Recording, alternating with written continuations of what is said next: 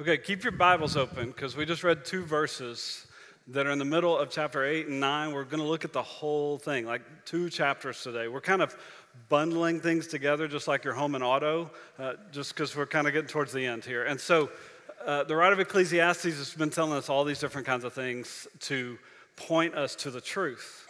And I hope you're not missing that. I hope you understand that he's not saying that there's no meaning in life. What he's saying is, hey, you need to find your meaning and purpose in the only place that really matters. Like, don't stop wasting your time and wasting your life by looking for meaning in these things that won't satisfy you, that won't give you what you're looking for. Make sure you find it only in God. And so all throughout Ecclesiastes, we see these common themes kind of keep coming back up. And these two verses that we read are kind of, in some ways, a summary of these two chapters, because it's the same thing. He wants to keep driving this home so that we get it, and we need to be reminded of stuff all the time. And so he's like, hey, yes, meaning and purpose are out there as long as you look in the right places. But another thing that he seems to be saying is like, hey, you and I, we're not God. We're not in control, and we don't know everything, which is also a really, really helpful reminder, because even though I don't think we say out loud, I'm God, right? We kind of live like it. We kind of act like it sometimes because we act like everything's about us. We act like we're the center of the universe, that we can know everything, have everything, be everything, do everything. We can have it all. And when we don't, it leads us to frustration and anger and bitterness and disappointment that sometimes derails us. And so he's like, you're not God. So he's pointing us to who God is, what God has done. That's the ultimate truth that we're going to get to. And he's also saying, hey, you're not in control. And those of us that, like everybody really, we want to be in control. We want to have the plan. We want to know what's coming up next, all these different kinds of things. He's like, no, you're not in control. And he says that and reminds us over and over because he wants to point us back to who is in control. And he says, hey, you can't even know everything. Like Scott was talking about a couple of weeks ago, even our wisdom has limitations. We can't know everything. His thoughts are higher than our thoughts. His ways are higher than our ways. And so even in our wisdom and knowledge and intellect and all that stuff, like we're going to have some limitations and we won't be able to know everything. And so in these two chapters, he's going to say that over and over again. You don't know. You can't know. We'll see that here in a minute or two. Like he's going to remind us, you're not God. You're not in control. Stop trying to act like that. Instead, find your meaning and purpose in the one who is God, who is in control, who has all the knowledge, who knows what's next. And so he's doing that, and I hope that you're tracking along because this book can really, really help us. It can help us not waste time and waste our lives pursuing things that don't really matter, but it can also help us understand when the world throws us those curveballs, understand how we should respond. And so this book voices some questions that we all have all the time. And sometimes we're scared to ask them. And that's why Ecclesiastes, like some people stay away from it because, man, it's asking some really tough questions. But these are questions of our heart. And I love that part of it. I'm going to recommend this book to you, The Things of Earth by Joe Rigney. And a couple in our church, the Greens, gave me this book like in year one of Crosspoint. And I loved it then. And I came back to it a couple of weeks ago. And it's just really, really helpful. I'm going to talk more about this book here in just a little bit. But I want to give you this quote I found in the book this last week.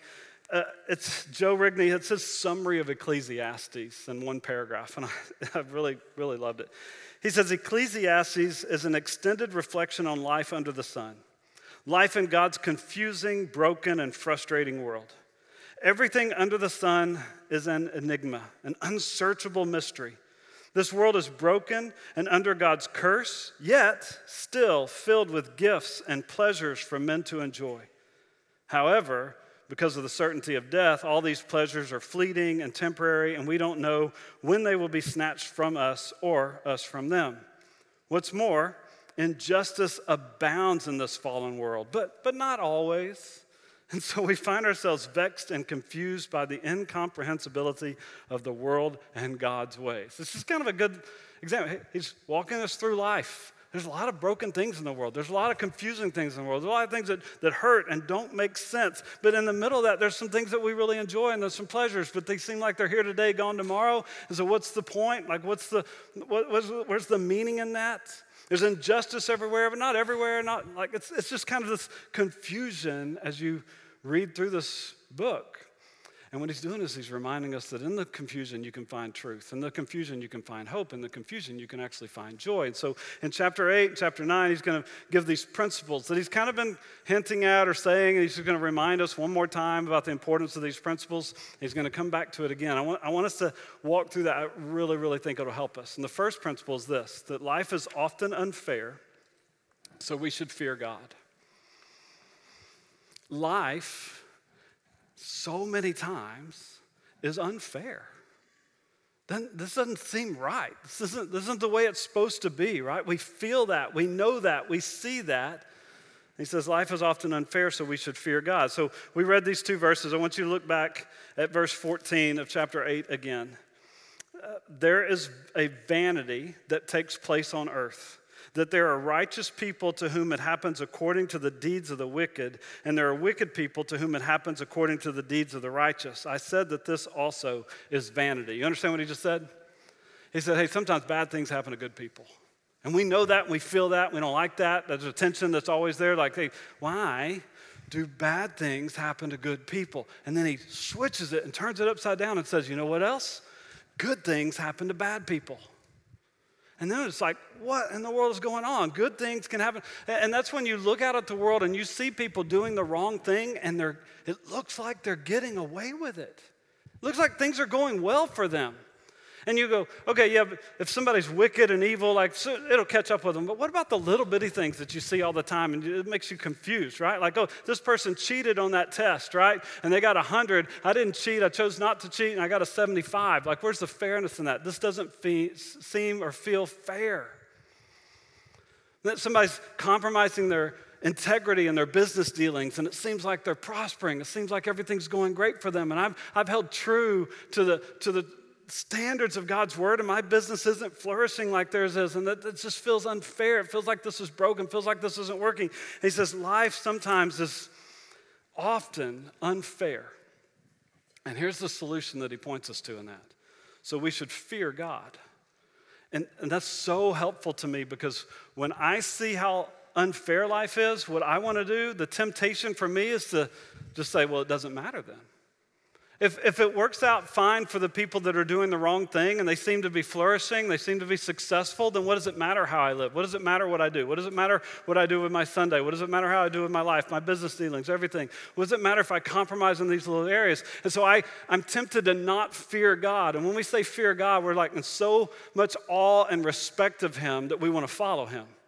We want to obey him. That's where this whole book is going to this, like you'll not find meaning anywhere else, but you will find it when you fear God and keep his commandments. And so when I see in the world, this isn't working. People are doing the wrong thing and it seems like it's going really well for them. I'm tempted to stop following God. I'm tempted to stop obeying him. I'm tempted to stop living the way he wants me to live. And what he's telling us is like, hey, when everything doesn't make sense and when you think it feels really, really unfair, keep fearing God. Keep following God. And he does this in several ways in these two chapters. At the beginning of chapter 8, he gives this, well, it's kind of a crazy hypothetical, just to be honest. And so you have to kind of stretch your imagination a little bit. But he talks about a king who's in power, like a political leader, and he's evil, and he's wicked, and he's doing things, whatever he wants, and you as a person have no ability to change that at all.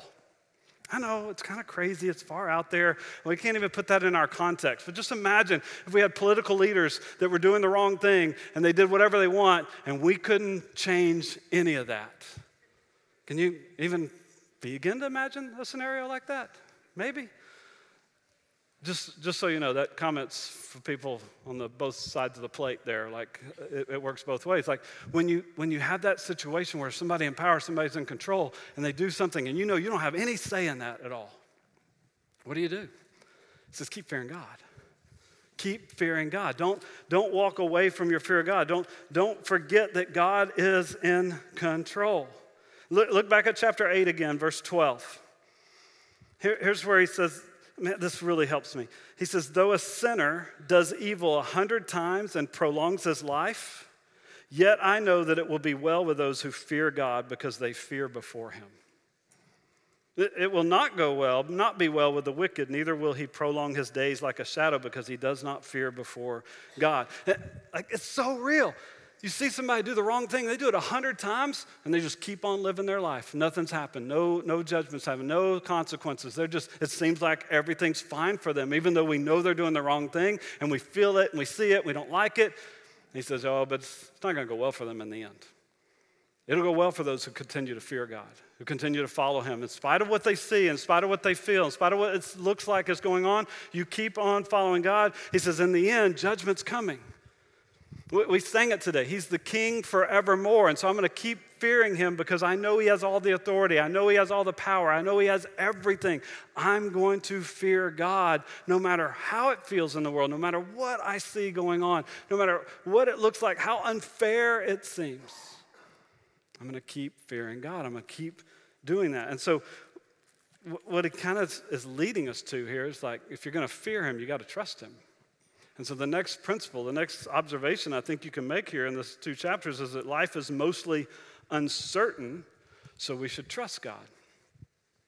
Life is mostly uncertain. It's unpredictable. You don't know what's going to happen next. And you're maybe not even supposed to know what's going to happen next. His ways are higher. His thoughts are higher. It's an unpredictable, uncertain life that we live. We make plans and they fall apart all the time. I think this is what's coming next, and something comes in and derails that, shocks us, surprises us, takes us completely out of that arena. Like, life is mostly uncertain. And he says in the middle of that uncertainty, what we should do in response is trust God. So that's the reality. That's the fact that he's trying to drive home. Life is uncertain. Life is unpredictable. I want you to see this. Turn over to chapter 9 and look at verse 11. Chapter 9, verse 11, he says, again, I saw that under the sun, the race is not to the swift, nor the battle to the strong, nor bread to the wise, nor riches to the intelligent, nor favor to those with knowledge, but time and chance happen to them all. Do you get it? It's unpredictable. You can't figure it out. You can't know what's next. You're not supposed to. Like, sometimes the fastest person doesn't win the race. Sometimes the strongest person doesn't win the battle. Sometimes the smartest person doesn't make the million. It's an unpredictable life that we're in. And when we make plans and we think this is where we're going next, and those plans get derailed, the temptation is to be so mad and so frustrated, throw our hands up. What does this even matter? This is all meaningless. This doesn't even matter. I'll just do whatever I want because I can't plan anything. My plans don't matter. And what he says is that, no, what we need to do is trust God.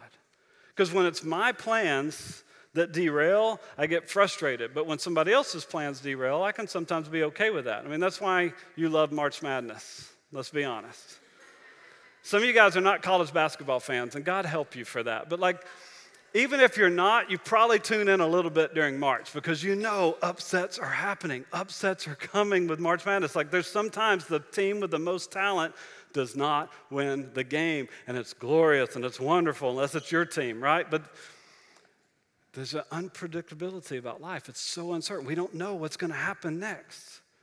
And sometimes that's kind of hidden. It's kind of subtle. It's kind of like I don't really think about it. I don't see it until it surprises me. And sometimes it's right in front of us, and we act like we're trying to ignore it. We're acting like, yeah, I know everything's uncertain, but I'm going to act like I know everything and I can figure it out.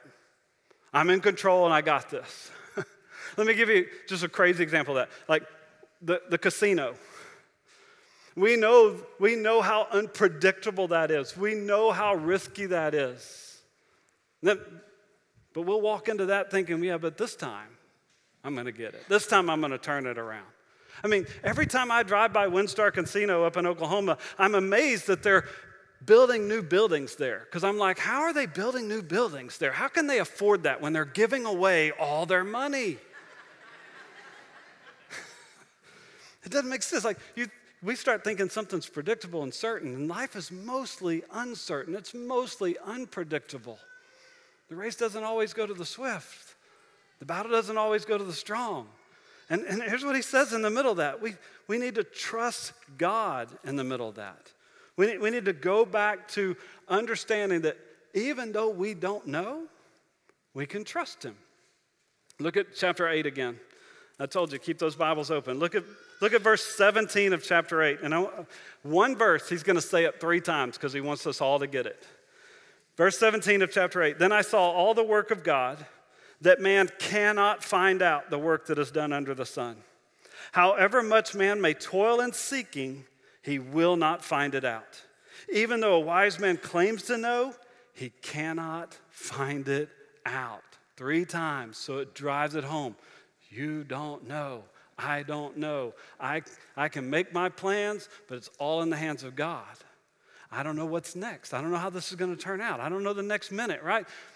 And so in the midst of that uncertainty, the only answer that makes sense is to trust God. I'm not in control of any of this. God's always in control of everything. My plans fall apart all the time. His plan is right on schedule. I don't know what's going to happen next. And he's all-knowing. He knows everything. Nothing ever surprises him. So in the midst of this uncertainty of life, what I can do is I can trust him. I can continually trust him. I can put my trust in him. I can keep on fearing and obeying and following him because I trust him, because I know he does have a plan. This is Ecclesiastes, but guys, it's the whole Bible. Proverbs says, trust in the Lord with all of your heart. Don't lean on your own understanding, because your own understanding has limitations, it has failures, it has weaknesses. You won't understand everything. And when you do, you don't lean on that, you don't bank on that, you go, but there's somebody I can trust. There's somebody that does have a plan. There's somebody that is in control. He's working all things for his good, for the good of those who love him. Like, he's got a plan. So I'm not going to lean on my understanding, I'm going to trust him. And so he says, life's often unfair. We should fear God. Follow him. Life's mostly uncertain, so we should trust God. And then he's going to bring up another theme that he's brought up before, and what he's going to say in chapter 9 is that death is coming for us all, so we should choose joy, which is kind of a hard turn here. The death's coming for everybody. Oh, so here's the response. Joy. Choose joy, which, just so we're clear, joy is a choice.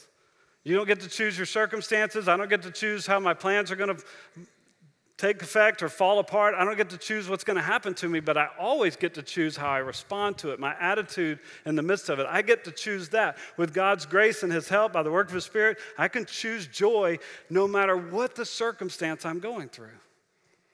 So he says, hey, let me remind you that death is coming for everybody. Death is the certainty. If he says all of life, most of life is uncertain, it's like he says, but not everything. There's one thing you can count on. You're going to die. Wow, this is so happy. No, that's the certainty for everybody. We're all going to die.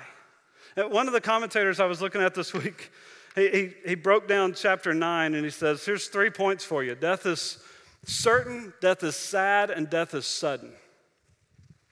You're not going to see those points up on the screen because I wanted this to be a happy place today.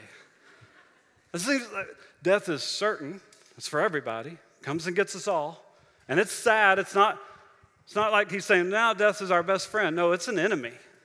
Jesus had to defeat that enemy. It's an enemy. It's sad. It's tragic. When we lose somebody, it hurts.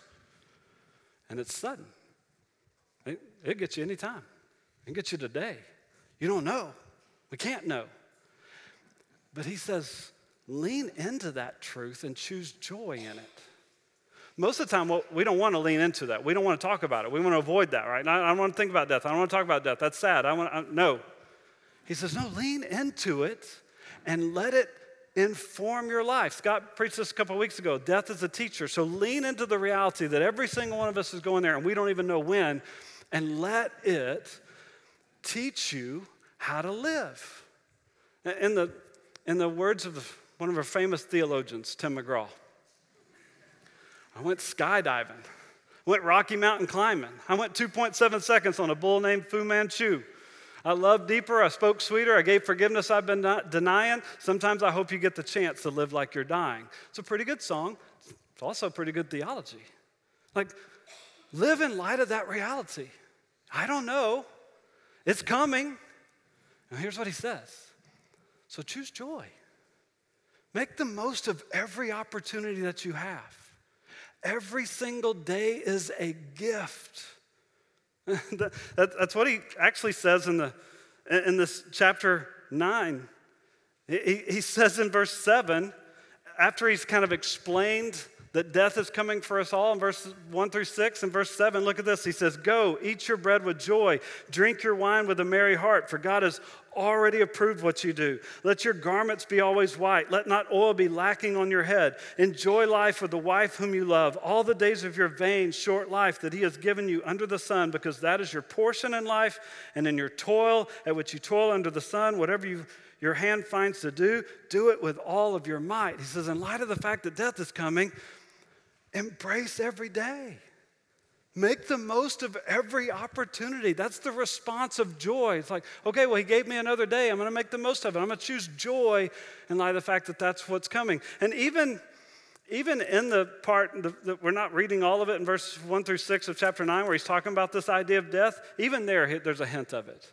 If you look at verse 4, and we'll just look at that one verse in that section, he says, "But he who is joined with all the living has hope." And he says, "For a living dog is better than a dead lion." I'm like, what? What does that mean? And there are a lot of things in Ecclesiastes that make you kind of go, what does that mean? And so I went to the source of figuring that out. I thought this would help. I found a Charlie Brown comic. And it was Snoopy writing the theology of the dog. And Snoopy says, or he writes and he hands it to Charlie Brown. It says, "As it says in the 9th chapter of Ecclesiastes, a living dog is better than a dead lion." And Charlie Brown reads it and says, "What does that mean?" And Snoopy says, "I don't know, but I agree with it." Let me see if I can help Snoopy out a little bit. He's saying, hey, if you're still alive today, make the most of it. If you're still alive today, receive it as a gift. Which is why I want to bring this other book back up.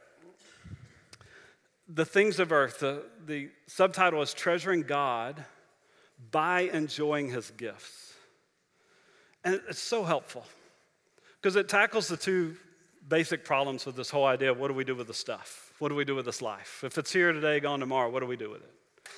And the one problem that we all kind of are fully aware of is the idea over here that these things can quickly become an idol. And instead of a gift, it becomes our God and becomes something ultimate. We start to worship and treasure and value the things more than God. And so even the good things that God has given us can become bad things when we do that, right? Like, I need that. It's ultimate. My life won't make sense without it. So we begin to pursue and value and treasure the things more than we do God. And we're rejecting the giver. We're ignoring the giver because we want the gift. And that's a bad problem. But on the other side of this thing, there's another problem that he points out, and that is to say, well, you know what? All I need is God. And I don't need any of his gifts. I'll be fine without his gifts, and I'm going to put on a sad face because I'm in the Lord's army, and I'm going to get through this life because it's pain and it's sorrow and it's meaningless, and I know that I'm called to suffer. And so we reject the gift because we're so scared that the gift will become an idol. And in this book, he's basically trying to help us find a balance there, help us find a biblical truth that can guide us in that. What he does is he gives us a comparative approach and an integrated approach. And I'm going to share a couple of quotes from this book because I think it'll really, really help us when we look at what Ecclesiastes keeps saying about this. I mean, he keeps coming back to this conclusion. Well, enjoy your days. Seize the day. Make the most of it. Everything has that conclusion, it seems like. Here he says, hey, go, eat your bread with joy, drink your wine with a merry heart, love your wife, all these things. He's given us commands. And in the verse we read earlier, he's like, I recommend that you choose joy in light of all this. He keeps coming back to this. So what do we do with it? How do we find the middle? How do we find the biblical truth? And the comparative approach is basically that approach of, hey, I don't want anything to become an idol. I don't want anything to compete with God. So I'm always checking my motives and my heart.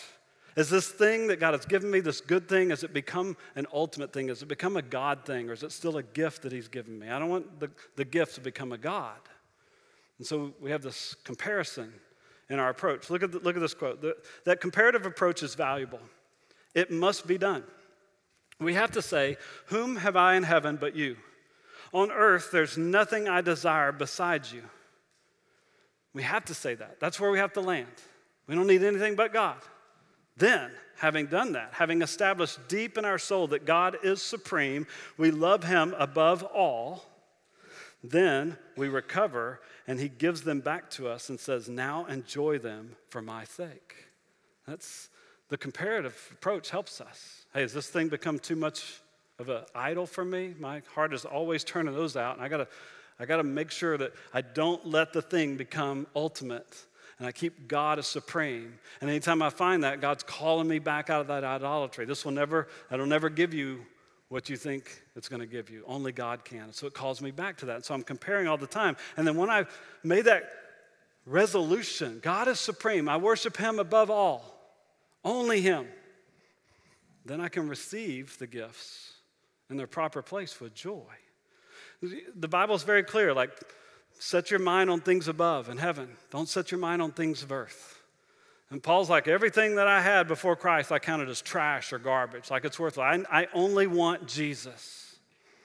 But Paul also says in 1 Timothy 4, verses 4 through 5, for everything created by God is good, and nothing is to be rejected if it's received with thanksgiving, for it's made holy by the word of God and prayer. So you see it like God alone, supreme. He gets all of my devotion, all of my worship. And then I can enjoy what he's given me as a gift from him.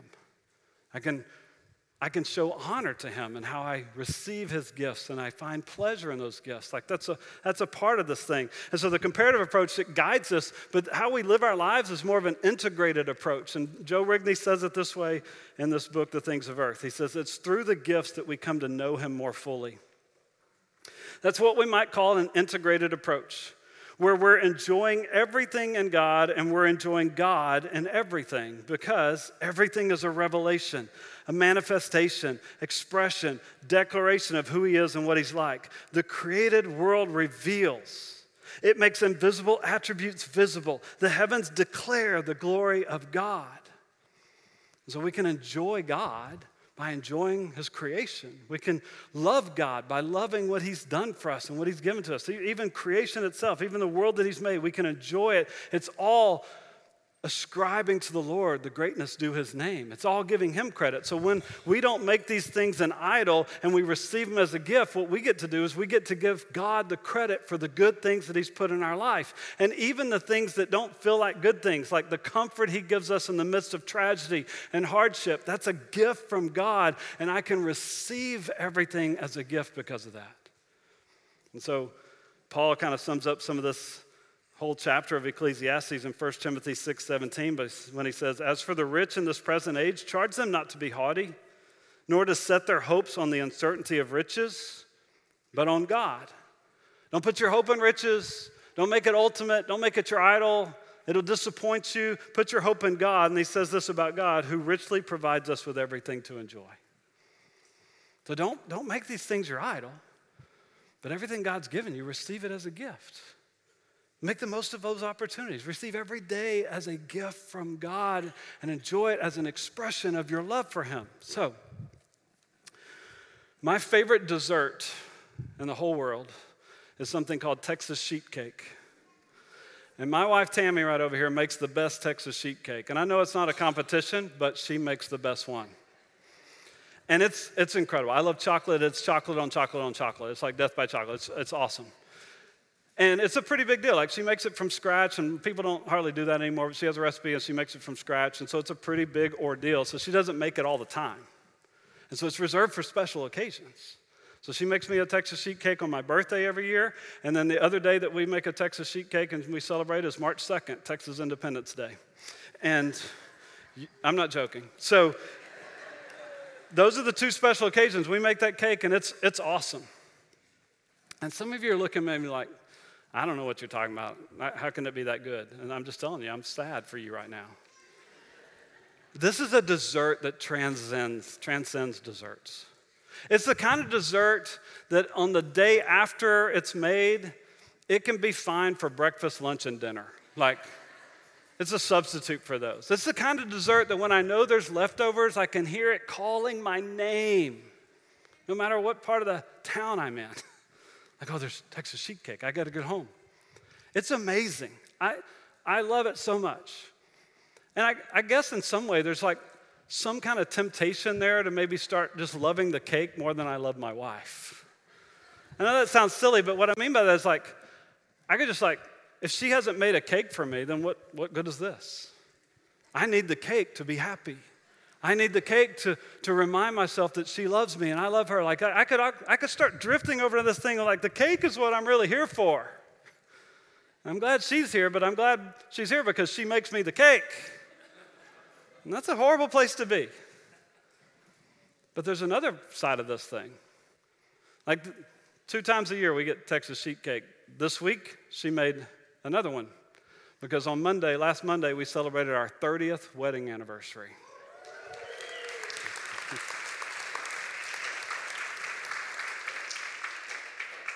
Thanks for clapping for her. Her middle name should be Perseverance. It really should. So to celebrate 30 years, she made my favorite dessert. And it was great. But you know what I could have done? I could have looked at that cake and looked at her and said, oh, honey, I don't need that cake. You're all I need. I love you more than chocolate. I'm not even going to eat that cake because you're so much and so enough for me that I'm not going to touch the cake. Well, my kids would have been happy with that, right? But that would have been rude. I didn't do that because that would have been rude. It would have been like thumbing your nose at the gift. Like she made the cake because she loves me and she wanted to express her love for me. And when I am enjoying the cake, I'm kind of expressing my love for her. It's a way of like integrating these two things. Like I don't replace her with the cake, but I also enjoy the cake because it's an expression of her love for me. That's the way this is supposed to work. In fact, if I really understand this, and I'm thinking correctly a couple times I am, when she makes that cake, it's so great. Like I want to vacuum something. I want to help more, right? Like I want to serve her because she showed me this love. And that's kind of what God's saying. Kind of what Ecclesiastes is saying. Like, love God supremely. But don't reject his gifts. Like, don't treat them as idols. Don't treat them as ultimate, but don't, like, ignore them because God has given you good gifts because he's a good father and he loves to give good gifts to his children. And so receive what he's given you as a gift and make the most of it for his glory. When I talk about the cake, I'm talking about how great she is at making these cakes. I'm extolling her greatness. And when you receive God's gifts as the thing that he's given you, that you didn't earn, you didn't gain it, it was a gift. It's not your God, it's not ultimate, it's just a gift. And when you point people to God, you're extolling his greatness and how you appreciate and receive and find pleasure in his gifts. And that's what he's calling us to do. And you know that the only way that we can do that is by understanding what Jesus did for us. Like the reason we know that God loves us is because he showed it to us. He demonstrated. He sent his son to die for us. And here's what happened. God treated Jesus unfairly. He treated Jesus like he lived your life and my life. He put the punishment of sin that we should have had to take, he put it on his son. He let Jesus pay the penalty for sin that you and I should have had to pay, but we couldn't pay.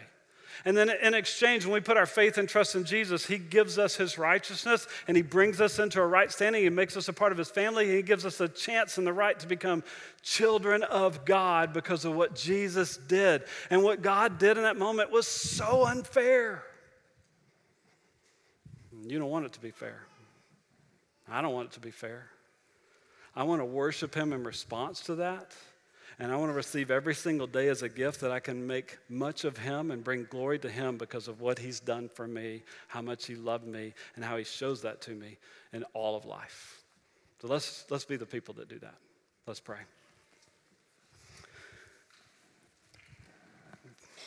God, thank you so much for Ecclesiastes and the truth that we're learning as we study it. And God, today I pray that you would help us as we know that life is unfair. Help us to fear and follow you.